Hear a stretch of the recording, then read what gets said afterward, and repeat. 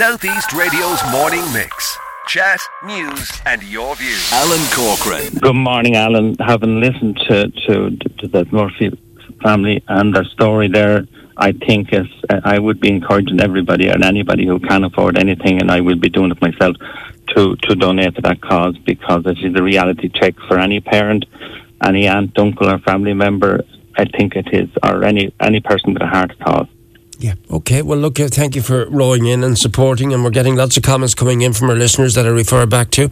Let's move on to other issues now. I know you want to respond to MEP Mick Wallace yesterday, what he said about the cost of electricity and energy, where he mentioned 6% is the level of increase in France, but it's something like 41% here. But I can't let the moment go without getting your view on the call being made by Sinn Féin leader Mary Lou McDonald to vote of no confidence in the government.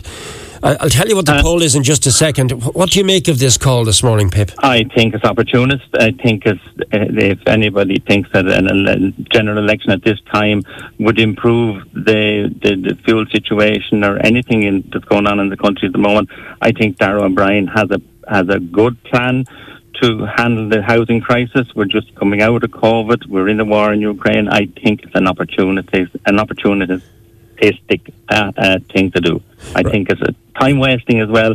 I think she's a wannabe. A wannabe? Okay. Yeah. Well, I'm sure we'll get a response from Sinn Féin supporters on what you've just said there now, so be prepared for the backlash on that one. I'll just give some of the... I'm well prepared for the handle.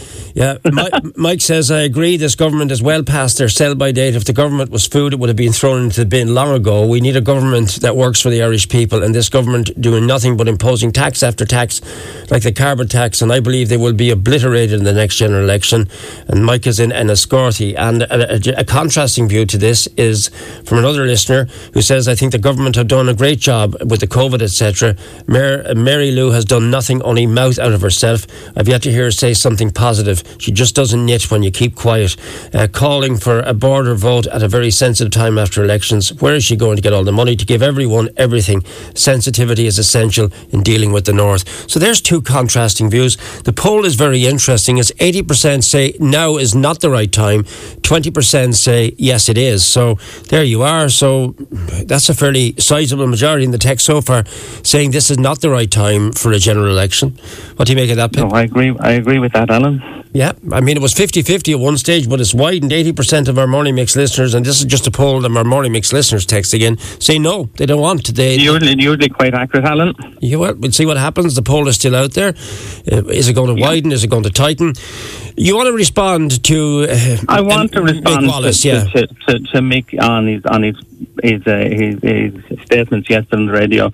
I know a bit about energy, and I do know what happened in the vote in the EU Parliament the day before. The vote had to greenify both natural gas and nuclear energy. Both of them, which have been forced, have been forced on us by the war in the Ukraine. And Mick has been slow to condemn the war in the Ukraine, where Mr. Putin is both murdering, slaughtering innocent people, rapine, and literally he has a megalomaniac attitude to a bit of a Hitlerite attitude, I think, to Europe. He wants to take it over. So I think Mick was a bit... nuclear energy is not a polluter. There is 50% of the 13 out of the 26 countries in Europe have nuclear plants. Yeah. And they all supply nuclear energy. The transition to a much greener type of energy production would include liquefied natural gas. Okay. It is the best of the three, of coal and heavy tar oil. You do, and it was passed. But this is chem qualified that has to be phased out by 2030 into more renewable gases and nuclear energy to be modified in a way that the residue left over from nuclear energy is going to be much safer stored. And it will. Okay, so what's the main point you're making? Because I'm sure people listening in today, the last thing they would like to see is a nuclear plant here in Ireland again. Oh, God, no, we don't. Look, Alan, there is nuclear plants in Normandy. Excuse me. Yeah. And they intend bringing a pipe, an interconnector that's coming from Normandy.